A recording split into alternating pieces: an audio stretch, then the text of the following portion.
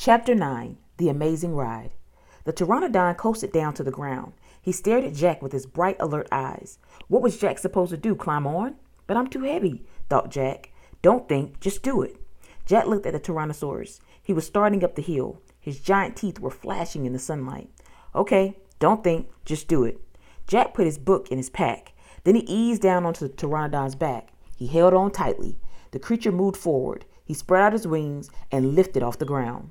They teetered this way, then that. Jack nearly fell off. The pteranodon steadied himself, then rose into the sky. Jack looked down. The Tyrannosaurus was chomping the air and staring up at him. The pteranodon glided away.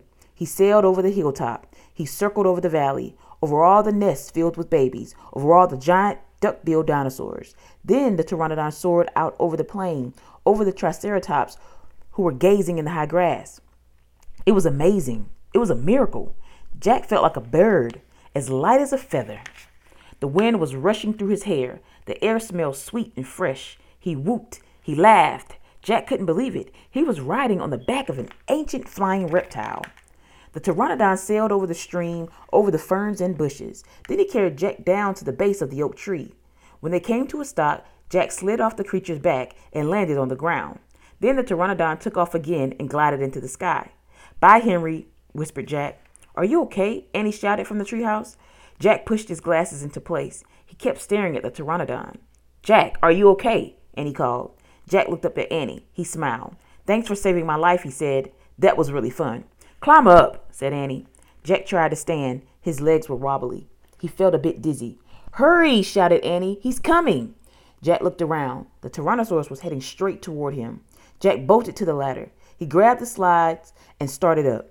Hurry, hurry, screamed Annie. Jack scrambled into the treehouse. He's coming toward the tree, Annie cried. Suddenly something slammed against the oak tree. The treehouse shook like a leaf.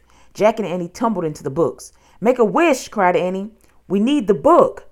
The one with the picture of Frog Creek, said Jack. Where is it? He pushed some books aside. He had to find that book about Pennsylvania.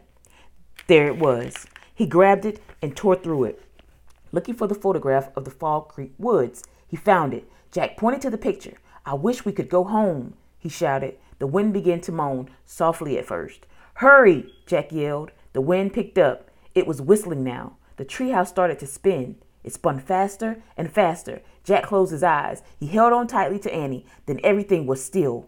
Absolutely still. Chapter 10. Home Before Dark.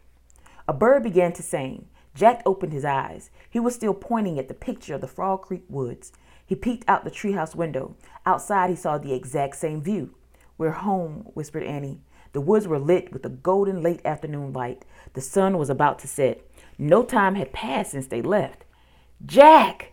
Annie! A voice called from the distance. That's Mom, said Annie, pointing. Jack saw their mother far away. She was standing in front of their house. She looked very tiny. Annie! Jack! She called. Annie stuck her head out the window and shouted, Coming!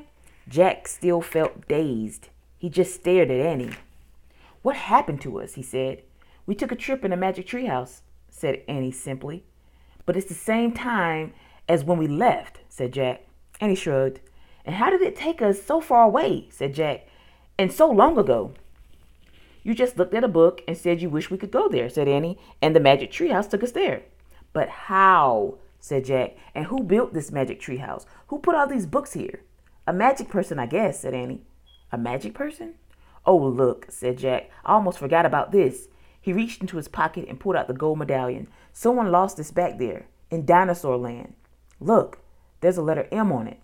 Annie's eyes got round. You think M stands for magic person? She said. I don't know, said Jack. I just know someone went to that place before us. Jack! Annie! Came the distant cry again. Annie poked her head out the window. Coming! She shouted. Jack put the gold medallion back in his pocket. He pulled the dinosaur book out of his pack and put it back with the other books. Then he and Annie took one last look around the treehouse. Goodbye, house, whispered Annie. Jack slunk his backpack over his shoulder. He pointed at the ladder. Annie started down. Jack followed. Seconds later, they hopped onto the ground and started walking out of the woods. No one's going to believe our story, said Jack. So let's not tell anyone, said Annie. Dad won't believe it, said Jack. He'll say it was a dream, said Annie. Mom won't believe it, said Jack. She'll say it was pretend, said Annie. My teacher won't believe it, said Jack. She'll say you're nuts, said Annie. We better not tell anyone, said Jack. I already said that, said Annie. Jack sighed. I think I'm starting to not believe it myself, he said. They left the woods and started up the road toward their house. As they walked past all the houses on their street, the trip to Dinosaur Time did seem more and more like a dream. Only this world and this time seemed real. Jack reached into his pocket. He clasped the gold medallion. He felt the engraving of the letter M. It made Jack's fingers tingle. Jack laughed. Suddenly he felt very happy. He couldn't explain what had happened today, but he knew for sure that their trip in the magic treehouse had been real.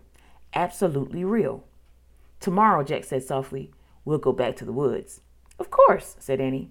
And we'll climb up to the treehouse, said Jack. Of course, said Annie. And we'll see what happens next, said Jack. Of course, said Annie. Race ya! And they took off together, running for home. The end.